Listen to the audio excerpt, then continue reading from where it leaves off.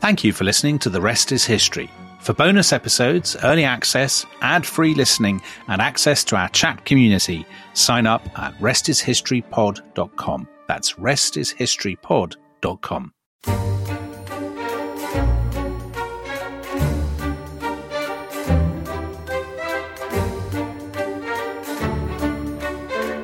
We were amazed and said that it was like the enchantments they tell of in the legend of Amadis, on account of the great towers and the temples and the buildings rising from the water, and all of it built of masonry. And some of our soldiers asked whether the things that we saw were not a dream. That was the conquistador Bernal Diaz, remembering the initial sight of the great Aztec city Tenochtitlan on the 8th of November 1519, the date on which the Spanish first saw the great Aztec capital. And Dominic, it's one of the kind of the most romantic and dramatic moments in the whole world history, isn't it? Are you a fan of I am. The drama of this great story? Tom, that's exactly the word I was going to use, romantic. I remember having this book as about a 7 or 8 year old, as a 7 or 8 year old boy. And the men with feathered headdresses, bloody knives, human sacrifice, the sort of Spanish storming in the Aztecs thinking they were gods, all the sort of stereotypes of the Aztec story as we've read them, we read about it in Britain.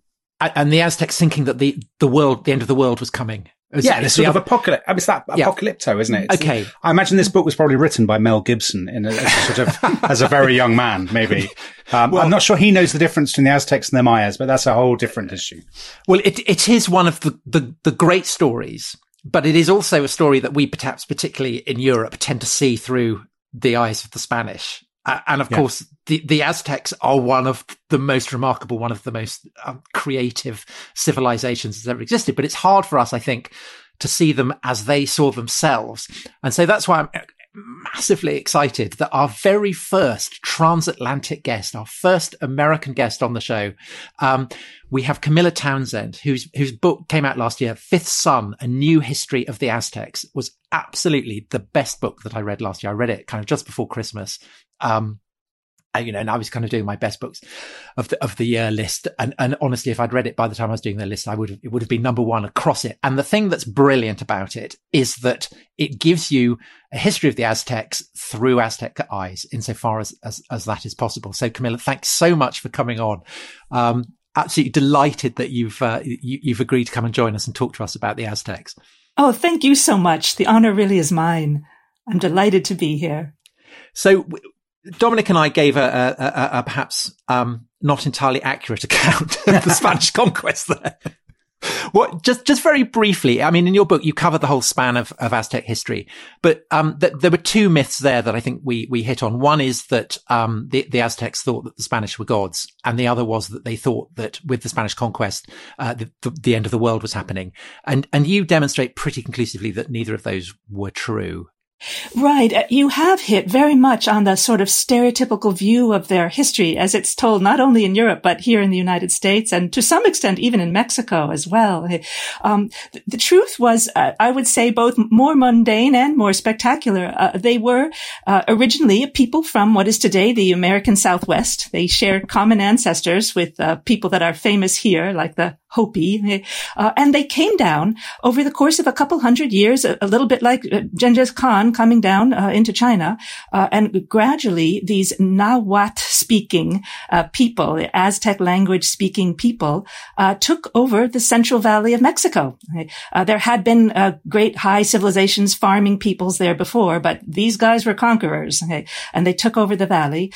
They had been sort of the rulers par excellence, the most powerful guys in Mexico for about 100 years when the Spaniards arrived.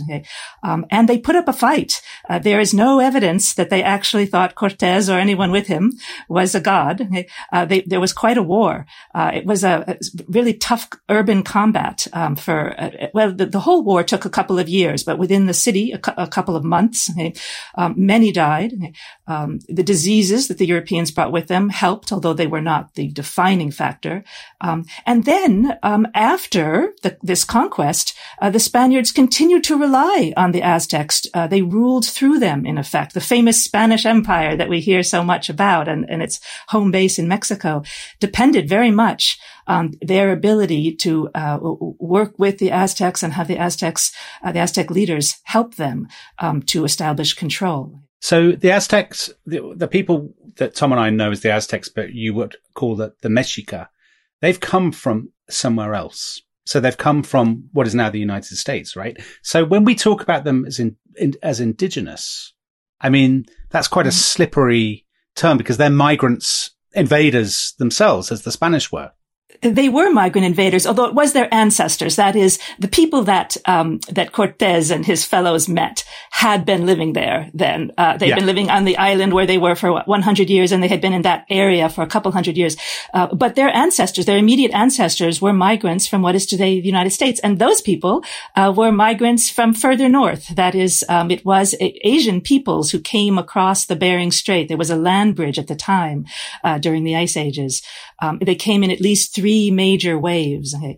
So there has been some political discussion of that here in the United States. Well, we say these people are indigenous, but in fact, they originally came from Asia. But I think when people have been present for at least 10,000 years longer than any Europeans who have ever touched foot on the land, we can say that they are indigenous. And Camilla, the story of how the Aztecs and Mexica come to what is now central Mexico, we know this because the descendants of the Aztecs wrote this down? I mean, yes. Well, we know it in 3 ways. Archaeologists look at pottery, etc., styles of remnants of their civilization, and they can tell, which culture went where by roughly when.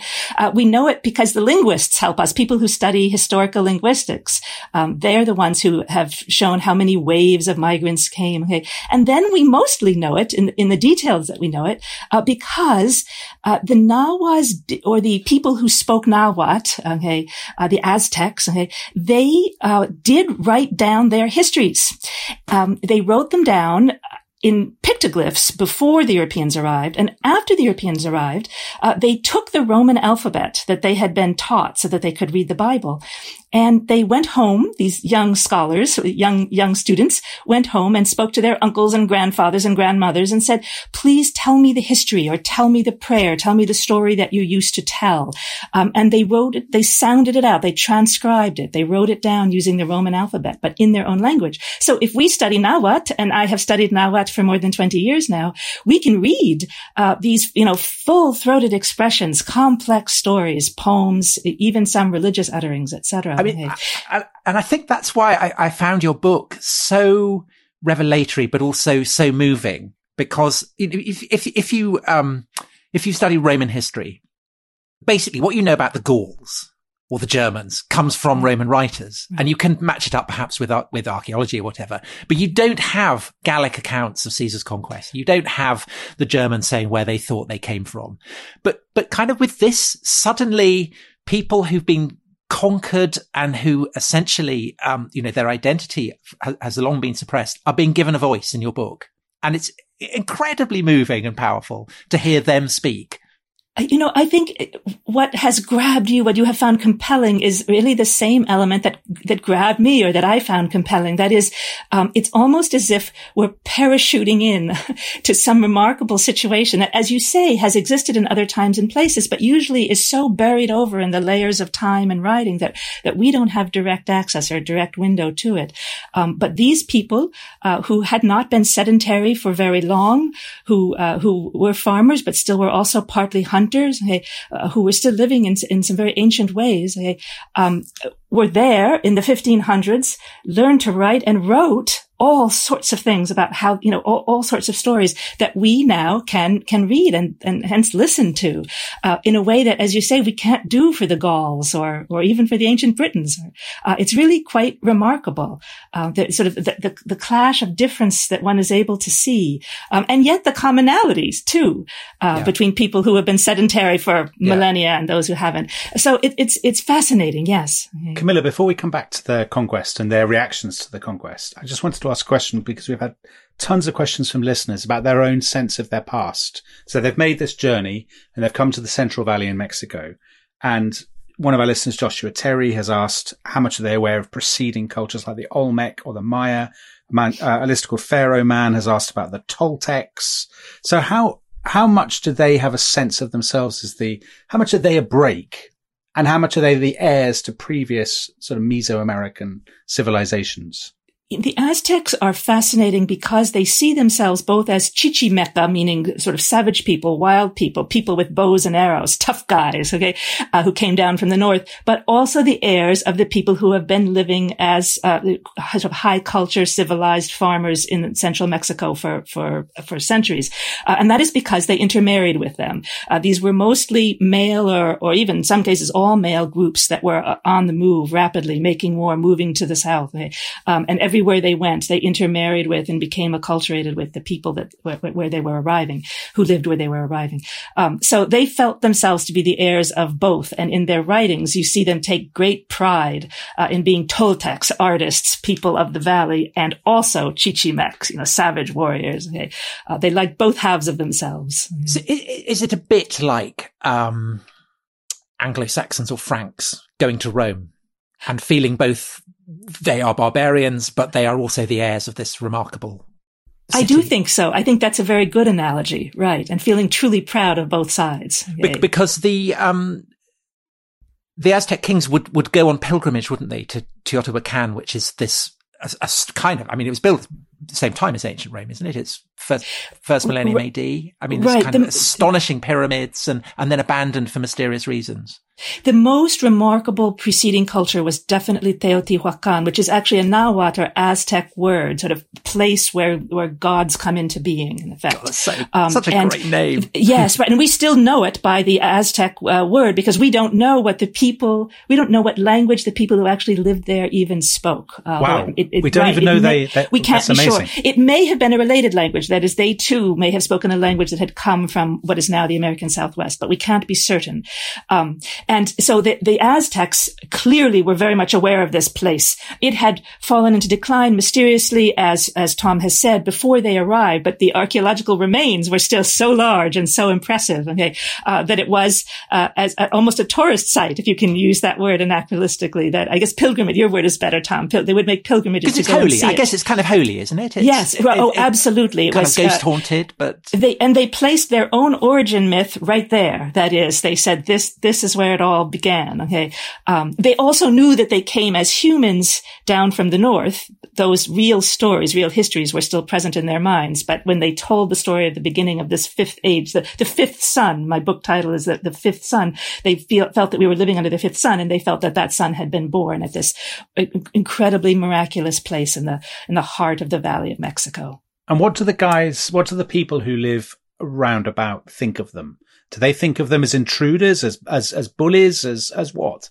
It's complicated. On one level, yes, the Aztecs were intruders and bullies, and their people, the indigenous people of Mexico, are famous for having allied with Cortez when he arrived. On the other hand, the Aztecs were very good at sort of working with the people that they were conquering and intermixing with, and they intermarried with the royal houses, the noble lineages of many different surrounding communities. So the people in the very heart of the Central Valley who lived around the Great Lake. The Aztecs lived on an island in the middle of this Great Lake. Many of them felt that they were part and parcel of a sort of a state, we might say, of a great government. And many of them had voices in the council.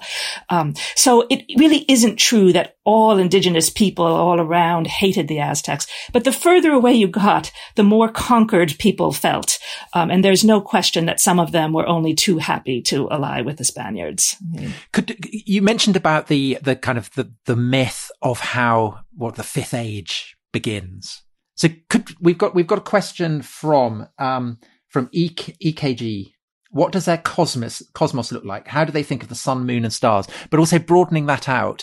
I mean, you need to kind of understand how they see the cosmos, I guess, to understand their civilization. So what is the myth that they identify with this kind of great abandoned city? What is it that happens there? They felt that their direct ancestor was a guy named Nana Huatzin, and that the fourth age, the fourth sun, had imploded rather disastrously, and people and all beings, divine, human, animals, were those few that survived were living in utter darkness, and the gods came and said, we need a brave and great being to jump into a fire. And from that will emerge a new sun. From that courage the fire will take and a new sun will emerge. Okay? And a sort of a guy with a lot of braggadocio, a guy with a lot of self-love stepped forward and said, I will do it. Okay? And the gods said, okay, is there anybody else? And nobody else wanted to volunteer for such a terrible task. But eventually, as one of the gods said, well, we need backup. So they chose Nana Huatzin, a rather humble guy who didn't want to do it. He didn't want to die, but he thought to himself, well, the gods have been good to me. After all, I've survived, horrible times. Here I am. I need to respond to the call. I need to do what needs doing. So he agreed. And they gave a great costume to the vainglorious guy. And they gave just a little paper crown to the understudy that they had handpicked. Okay. Well, then, of course, as you might imagine, when the time came, the great hero could not find it in himself to jump into the fire and burn himself to death. He tried, he couldn't do it. So the gods turned and stared at Nana Huatzin, the Aztecs' ancestor, and he didn't want to do it. But he closed his eyes and did what he had to do. He was brave. And of course, from that, he's immolated, but the son is born and the people live forever after. So that really is quite emblematic of the way that they thought about themselves. That is, they thought of themselves as rather humble folk who had lived through desperate times and found the courage to do what needed to be done. They were the last arrivals, actually, all those streams of people who came down from what will later be the United States. They were the last to arrive, almost like the last group of immigrants to arrive in a crowded area. And so they saw themselves as having been through tough times, having had to be the scrappy guys. And they had survived. They were proud of that. And they create this incredible city. I read the Spanish account, your one, a gloriously beautiful city filled with citizens who had the leisure time and energy to write poetry, create aromatic chocolate drinks, and sometimes debate morality. They grew in power. They had started on that island because nobody else wanted it. It was marshy ground. You couldn't plant corn and beans. But they coaxed some crops from that island, from the earth, and then they took part in wars. They were very clever, very strategic about the alliances that they formed, very good about not allowing different branches of the royal family born of different women, different wives to start fighting with each other. And so little by little, they took over the whole valley. It helped, actually. It turned out that they were on an island because they could set up a big marketplace there and through canoe traffic could tie together villages scattered all around the edge. It's a bit comparable to ancient Mediterranean history. We all know that the Mediterranean helped merchant trade grow and helped. Or Venice, I guess. I mean, the Spanish do compare it to Venice, don't they? Right. And so when you can reach more territory when you're on the edge of some sort of a sea. So they, with their central location and then their clever politicking, rose to be extremely powerful. And like other powerful, rich civilizations, they started to do both great and terrible things. They wrote poetry, they invented hot chocolate, but they also beat up little people around the edges of their empire and brought losers in these wars home for sacrifice. If you invented hot chocolate, you can get away with it. I suppose that is indeed the case. But can I ask a question about the city? So we obviously must have a sense from the Spanish accounts, but if we looked at Tenochtitlan and what would we see, or what would we hear or smell, or what would be the most striking things, do you think? Well, from the center, if you're looking down or looking at the city from across the water, from the shore of the mainland, you would see two great temples, pyramids rising in the center, and they would have been painted white, like with lime, like whitewash, and then covered with beautiful woven banderas, flags, tapestries. Okay, and then in some places painted bright colors as well. The neighborhoods were divided very clearly all around this temple precinct. And the temple precinct is also where the royals lived. But around it, there were very clearly marked neighborhoods that were actually descended from clan or kin-based groups that had migrated there. They had remained aware of a certain lineage. And they each had their own temples, and they were organized, very highly organized, so that tribute or tax was collected in a certain way, and each group worked on cleaning the main temples or cleaning the aqueducts or the lake shore and building the docks in different months of the year. Very centralized government, if you will. And then you would have each household each house built of adobe, and around a square courtyard there would be multiple buildings, and then some of them had second floors, especially so that they could grow gardens, so that you would walk down these very orderly streets. Remember, this had all been built within the past century, so it really was very orderly. It didn't grow organically and sort of in a disorderly way, the way ancient European cities did. They had planned this on the island. So you walked down these orderly streets, seeing 2-story adobe buildings with beautiful flowers, sort of cascading over the edges. And they were already in the habit of keeping songbirds. Today, Mexico and Central America are famous for the most ordinary of households keep songbirds. But that had already started at that time. Moctezuma likewise had a sort of a zoo and an aviary, where different creatures from the territories were collected so that he could show off. Yeah. And he kept people who are kind of physically deformed. Yes, we don't know to what extent, but it is true that in these gardens, or sort of I shouldn't call them public gardens because they weren't. We don't know that they were necessarily open to tourists, so to speak. Okay? But in these royal gardens, there is evidence that some people were kept against their will because they had some remarkable feature, perhaps a dwarf, something like this. But we don't know much about it. Kind of thing. Yeah, a little bit. Yeah. I don't want to exaggerate that too much, though, because we don't know the extent of it. But this stupefying city that I think I read, it was 5 times the size of London under Henry VIII. Is that not true? Is that another of the myths? That turns out to be a myth. Now, that is one that was spread by otherwise reputable historians in the past few decades, but recently an archaeologist, this was based on numbers that were pure guesswork, that the Spaniards had put together and then the demographers put together. But recently an archaeologist did the math and realized that, this island they were living on was 5 square miles. We were imputing a density of population that rivals that of Manhattan today, which is patently ridiculous, right? Right. Okay. However, it was very big. We do think there were probably 50,000 people on the island. And if you count all the people in the Central Valley who considered themselves sort of part of this, yes, or connected to that city, we might approach sizes like they have talked about. Okay. You see, this is what I wanted you on, because I've got so many kind of garbled facts that I want you to. We all do, and historians have helped with that, I'm sorry to say. Tom, I think we should get into the human sacrifice, because that is. I think we should do that after the break. Okay, fair Don't enough. You? Fair I mean, enough. Fair enough. Because of course, yes. I mean, I would say about that's what a third of really the questions we've been asked are about the sacrifice, and I know that obviously incredibly important to emphasize the beauty, the sophistication of this civilization. But unfortunately, this is what people do want to know about. No, and we need to talk about both. Right. We'd be in denial if we didn't talk about sacrifice. Let's go and have a quick break. Go and make yourself a cup of chocolate. And then when we come back, we will talk human sacrifice.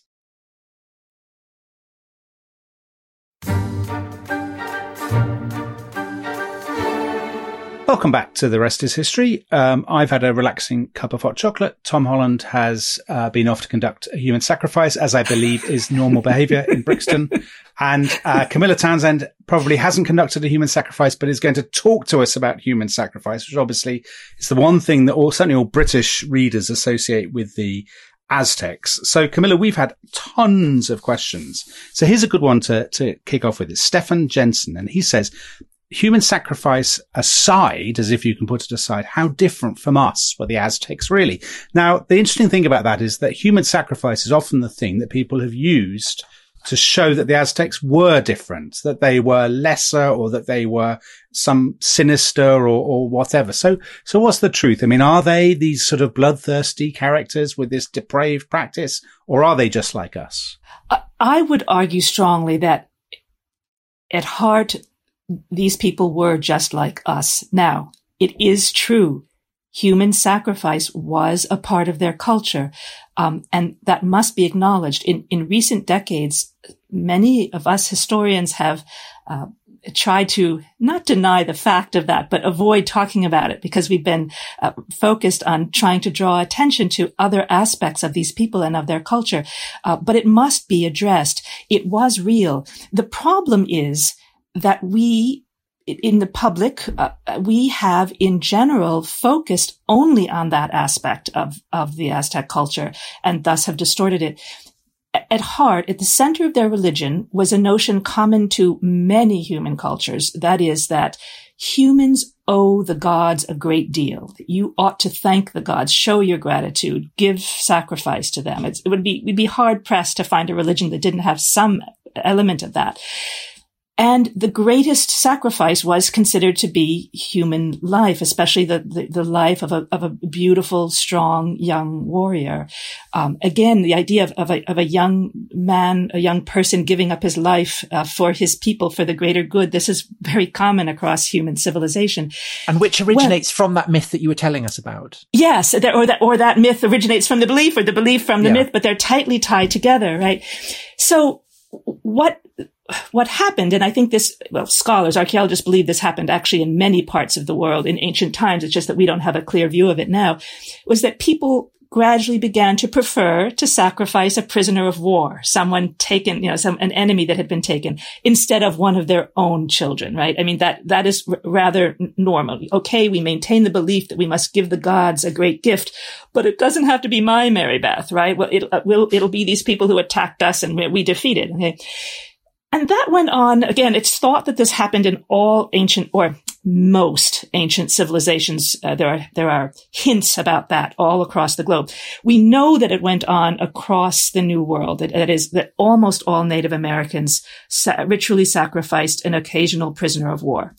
Young women and children were almost always adopted if they were taken in war, but young warriors or chiefs faced the knife or faced the burning.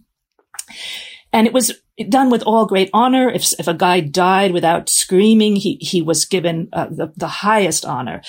So it wasn't intended necessarily to denigrate the enemy. It was part of war, and it had to do with honoring the gods. Well, it is true that custom that sort of in full context is tragically normal for human beings took on a new angle under the Aztecs. They were the last migrants to arrive in the valley, as I've mentioned, and they fought for their position. And towards the end of that century, they had become so powerful that they really needed to try to maintain power over a far-flung empire. And this was a world without machine guns, right? They didn't have weaponry that was profoundly different from their neighbors or their enemies. So they really needed to sort of dig in and find ways to terrorize people. And they began to commit human sacrifice on a scale that had never been done before by them and their people. I don't know about other regions in the world.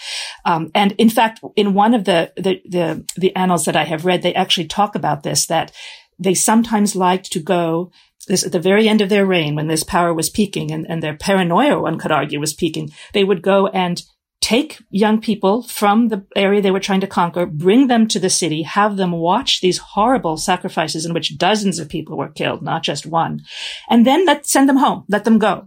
And they explicitly said this was with the idea of having them go home and tell their people, we better join this empire while we can and not fight them, because we don't want our young people to have to be sacrificed like that. So it was purposeful. It does not seem to me that this happened because all the Aztecs truly believed that if they didn't sacrifice thousands of people in the course of a year, the gods would, be angry and the sun would disappear. That sort of stereotype. But there's a kernel of that in their religion, but then the reality was political, as it so often is. I mean, we can look at the government of my own beloved country, right? Horrible things were done in the 1970s and 80s in the name, by my government, in our name, to maintain power in Latin America.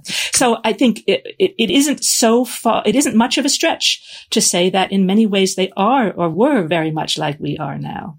Can I've got a whole load of, things that I thought that I knew about the Aztecs and their gods.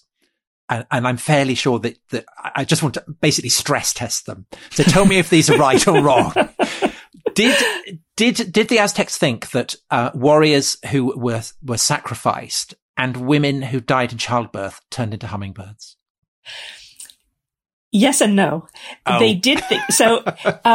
Like ancient Greece, like the classical world, there was some division, some debate about what happened after you died. It wasn't universally agreed upon. You know, I think about some people in the ancient world believed in the sort of the Orpheus cult, and others did not. Okay, so likewise in ancient Mexico, different areas had somewhat different views of this, but in general, life was the golden period, and in death, you were a shade, a shadow who would soon be forgotten and then no longer exist.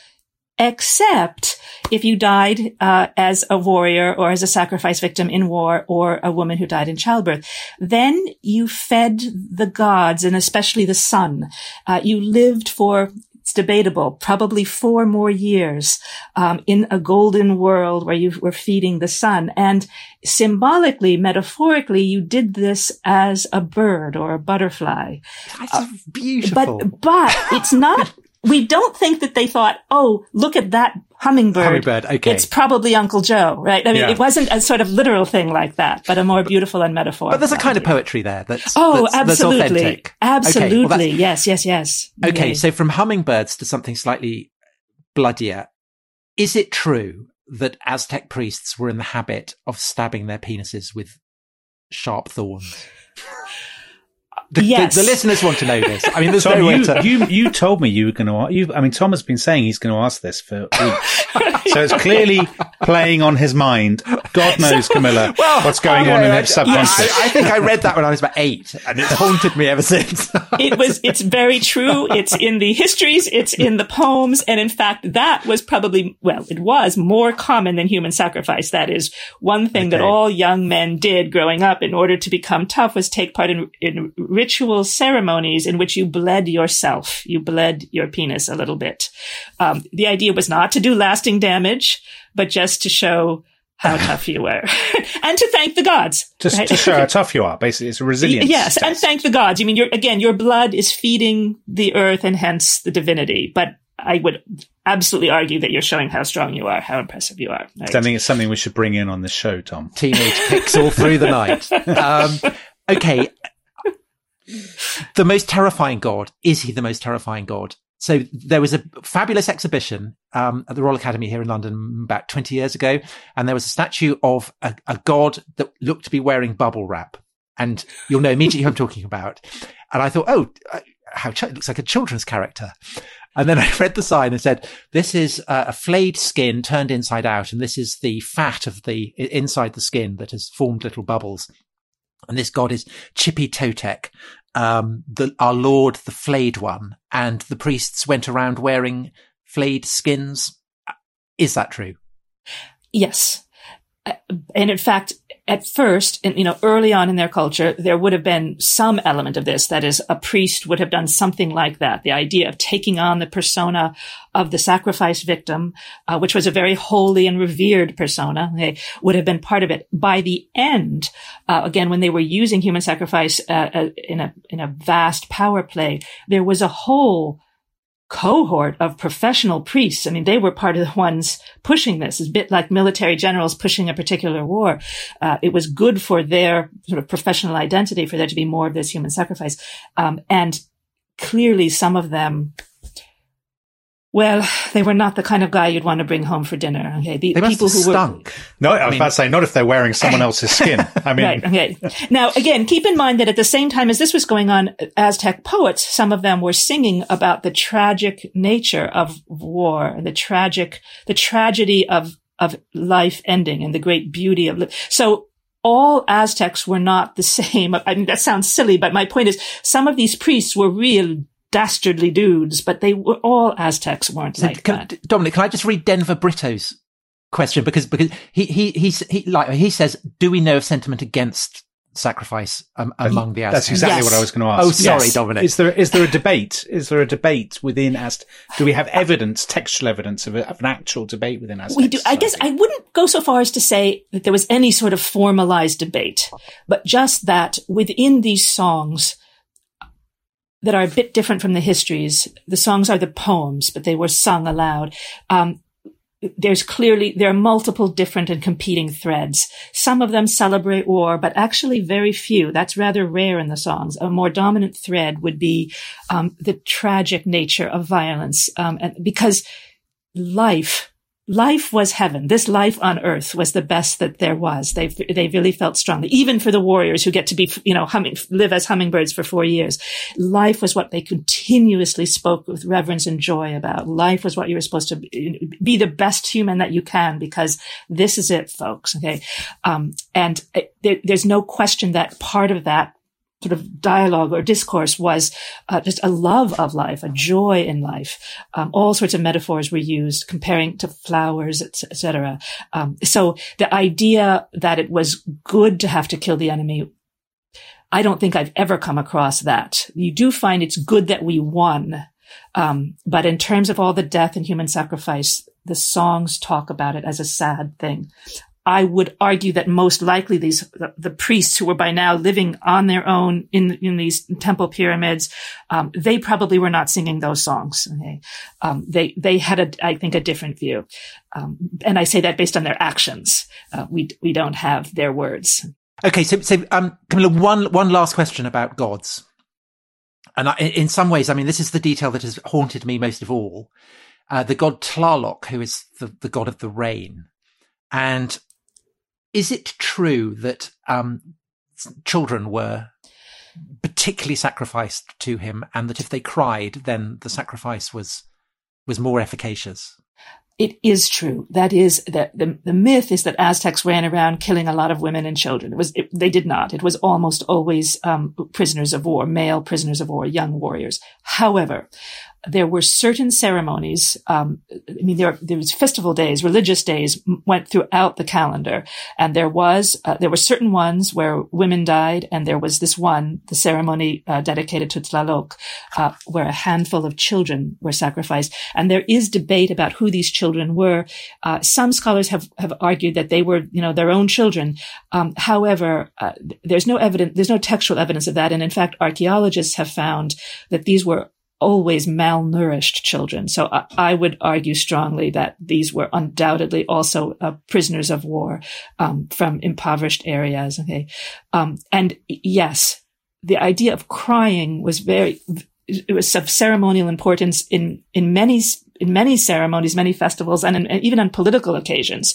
If a chief cried as he uttered a certain statement, that meant he would not break his word for it. So public tears were important. And yes, when the children cried, it was considered a good sign. There is some evidence that sometimes the children were drugged so that they didn't suffer. But given that there was some hope that the children would cry, I suspect not enough so that they could, remain in ignorance of what was to happen. They had this was not just the Aztecs. Throughout Mexico, and in fact, again, throughout the Americas, prisoners of war being put to death was a known phenomenon to everyone. So there's no question that when these children, women, or warriors were taken in war, they knew what might be their fate. So on that question of how much the Aztecs were familiar with the world beyond them, I mean, obviously they had no idea that Europe existed. But a question from Harold Wilson: how much did the Aztecs know about the Inca and the wider world in general? So were there links with the Inca Empire? This was a world that had only been sedentary, that had only been farming for a couple of millennia. So they were still sort of roughly where the ancient Sumerians or the Mesopotamians were in terms of their technological development. So they had canoes, for example, but they hadn't turned those canoes into sailing vessels. They had some rather simple maps, but they didn't have compasses, etc. So no, they did not have direct knowledge of, vast territories. Their own empire extended as far as today's El Salvador. And it also went up the coast, sort of in the direction of San Diego, although never got that far. Okay. Because they went far in their military exploits, through long distance trade networks, they had heard of other kingdoms. So they were aware that there were other kingdoms out there far, far away, right. But they couldn't have told you, yes. And the leading one's name are the Incas, and they did this and that. Okay. But like the Romans and the Chinese, perhaps. Exactly. I think that's a very good comparison. Yeah. Right. Yeah. Okay. So Camilla, you raise technology, and I think This is a massively fascinating topic. It's one that tons of our listeners are asked about. And in your book, I mean, I'm paraphrasing your book, so maybe you should be doing it, but you have this incredibly interesting argument about, it's basically a sort of clash of two time zones. If the Spanish from the 16th century and the Aztecs, who are basically thousands of years behind, as it were, because they haven't been sedentary for as long. So my question, I guess, is a very, very basic one. Why? Why have people in the Americas not been sedentary farmers at the same time as the Sumerians or Babylonians or whatever? Right. It's an excellent question. And in fact, it's one that we haven't had an answer to until quite recently, because until the mid 90s, radiocarbon dating techniques weren't good enough. They weren't fine-tuned enough to tell us when which plant or which crop got to which point. We just knew, for example, in the old world that wheat seemed to be everywhere for the past few thousand years. But, in human history, that doesn't really tell us much. So starting in the 90s, scholars were able to plot where wheat and peas got when people exactly began to farm corn and beans in the New World, etc. Well, it turns out, and in retrospect, this makes perfect sense. It turns out people became full-time farmers where there was a constellation of protein-rich crops that were suitable for that. You don't give up hunting unless you have a good protein-rich substitute. And in the Fertile Crescent, that you are also familiar with, you had legumes, peas, and wheat, and the wild forms were very protein-rich. That constellation of crops rapidly spread east and west, and Europe and China added other crops and became farmers too. Well, in the New World, it took a lot longer. The ancient ancestor of corn, Teosinte, was much tinier and less protein-rich. So people everywhere were sort of flirting with farming, planting their favorite plants, and then coming back next year to see if more of the cranberries or the wild corn had grown. But meanwhile, they were relying more on hunting. So they flirted with farming, and over several millennia, they did turn the teeny tiny teosinte into an ear of corn. And then at some point, they realized, and this took more time, that if you ate corn on the same day as you ate beans, you had enough protein to live. You didn't have to hunt down a deer. It's like eating a hamburger if you have corn and beans together, but not separately. Wheat and peas on their own are good enough. So it took about 5,000 more years in the New World than in the Old. Not for people to start flirting with farming, as I call it, but for people to really settle down and become full-time farmers. And that didn't make them stupid. Not at all. I mean, the Aztecs I study, the writings that I read, these are the works of some rather brilliant men, especially some of the poems. And I would argue the women were just as smart, but that's another question. But indeed, it's just that they had not been sedentary for nearly as long. So they had not had the same number of millennia to invent all the things that come with sedentary life. You can't have a blacksmith shop or develop a writing system and a tribute system if you're on the move every day. You can only move with what you have on your back, keep on going, hunt the next deer or the next rabbit. So it makes sense. Do you need all that for wheels? Because obviously that's one thing that people always ask about. Where are the wheels? There's a great example. It's not just metallurgy and ships, but the wheel. And in fact, the Incas, for instance, also latecomers to farming, like the Mesoamericans, they had begun to develop a wheel. They had it in certain toys and ritual objects. Obviously, it would not have taken much longer, I would guess another generation or two, for them to start wheeling carts around. Okay. We're not going to go into the detail of the Spanish conquest, because I think we should save that for another episode. I mean, it's such an astonishing story. But on that topic, there is a question here from Kostas Kafaris. If the Aztecs had had another couple of centuries to advance technologically and administratively, might they have been able to hold the Spaniards off? And a question from Victoria Adams. Could there have been a more peaceful, less destructive outcome for the Aztecs, or did disease mean that first contact with the Spaniards was going to end very badly for them? So I guess the question is, was there any way in which, once the Spanish had reached Mexico, that the Aztec Empire could have survived? I don't think so. You can't, no matter how brilliant you are, I guess that word means something different to me than it does to you, but no matter how intelligent and savvy you are, you can't make up on your own for a 5,000 year technological differential. I do think that had things gone a bit differently in certain specific regards, they could have held the Spaniards off for a bit longer. You might think of Japan holding the West off for a bit longer, so to speak. This can happen with the right rulership and with some bad luck on the side of the Europeans. but that's a lot different from arguing that the Aztec as a state, as a nation, could have survived indefinitely. I don't see that happening. As for having accomplished the whole shift, the whole conquest, or the whole set of events more peacefully, I suppose it might have been possible. One of the indigenous women who was pressed into translating for Cortés, Malinche, or Doña Marina, she seems to have worked quite hard to save indigenous lives by telling people, work with these guys, be their partner rather than their enemy, and you can come out ahead. And some of the indigenous villages who took that path did come out ahead of others. So perhaps the whole thing could have been done with less bloodshed. But as your listener has alluded to, microbes were part of the European arsenal. Because of long distance trade and farming, there were far more diseases endemic in Europe and Asia than there were in the New World, where people had not been living with their animals for millennia. So I think that given the brutal realities of the epidemics, people were going to suffer, even if peace talks had prevented some of the wars. But Camilla, can I ask a question? Some historians, as far as I understand it, argue that the pandemics aside, which obviously the Spanish themselves couldn't really do much about, that the really sort of tough times for the indigenous people actually came much later than we think. So, in other words, after independence from Spain in the 19th century, that was when things got really rough for the kind of native people of Mexico, rather than, as we commonly imagine, in the aftermath of the conquest. Is that right? Or am I misremembering or exaggerating? No, you're remembering quite rightly. And in some ways, I would argue that is quite right. There's no question that the generation or two after conquest was very difficult for the indigenous people. The population dropped because of diseases. They had to accustom themselves to a whole new set of rulers who had no real respect for them. The Aztecs did have respect for the people that they were conquering. So there's no question that we watch sort of precipitous drop or level in knowledge of their ancient cultures, precipitous drop in population. They suffered in the 16th century.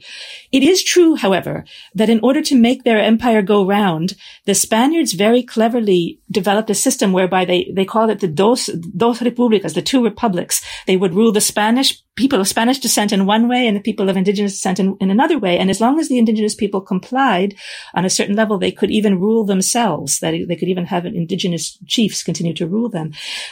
And so there was a sort of sense of parallel worlds. There were whole sections of the university devoted to having scholars learn indigenous languages. Why? So that native people could come to court and speak in their own language, for instance. Okay. So one could argue that a sort of stasis was reached of mutual accommodation over the colonial era that broke completely when they broke from Spain. That in the independence era, all bets were off. The new Republican government said all citizens are equal. There will be no special allowances made for Indians, no indigenous languages in court. You each have the right to have your own land, for example. So show us your title. Well, of course, the indigenous people just had tradition. They didn't have their title. So yes, the average breadbasket, so to speak, of the typical native descended family in Mexico, it really declined dramatically over the 1800s. And hence they ended up being part of the great Mexican Revolution of the 19 teens. Okay. Yeah, Zapata and stuff. Right. Absolutely. With Zapata and Pancho Villa. Exactly. So you're not wrong. But I wouldn't want to say that the conquest of the 16th century was a cakewalk. That had its own challenges, right? And we talked about this right at the beginning with the kind of the myths that are commonly believed.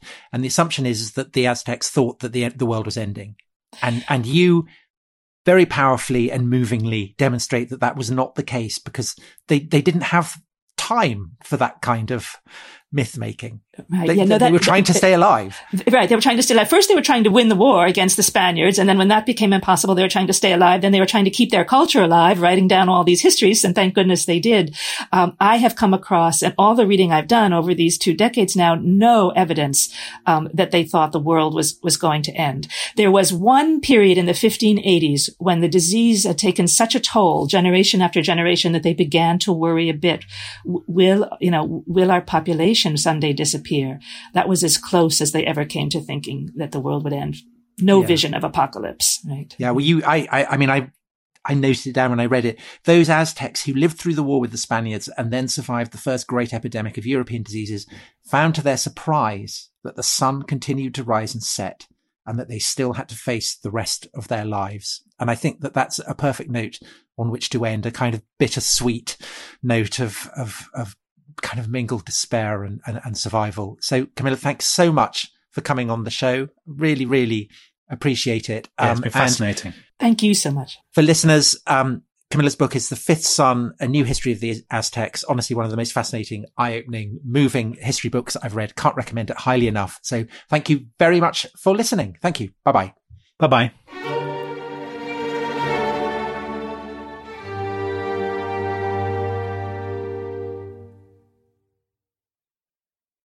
Thanks for listening to The Rest is History. For bonus episodes, early access, ad-free listening, and access to our chat community, please sign up at restishistorypod.com. That's restishistorypod.com. Hi, Rest is History fans. If you want more Tom Holland in your life, and frankly, why wouldn't you? I have some good news for you. I'm Emily Dean, and I'm thrilled to say that this week Tom is a guest on my podcast, Walking the Dog, where you get to hear well-known faces at their most relaxed, because I talk to them over a leisurely outdoor stroll with my dog Raymond. And you can join us this week for a very special 2-part in-depth chat with Tom Holland. And yes, I'm afraid I did ask him this question. Tom, how often do you think about the Roman Empire? I think about it a huge amount. In fact, there are days where I barely stop thinking about it. My brain is occupied by the Romans. It's like Gaul.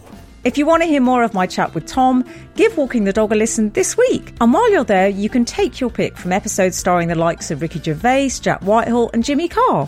What's that, Raymond? Yes, The Rest is History did do an episode all about the greatest dogs in history. No, you weren't in it. Most spoilt dog in history, maybe.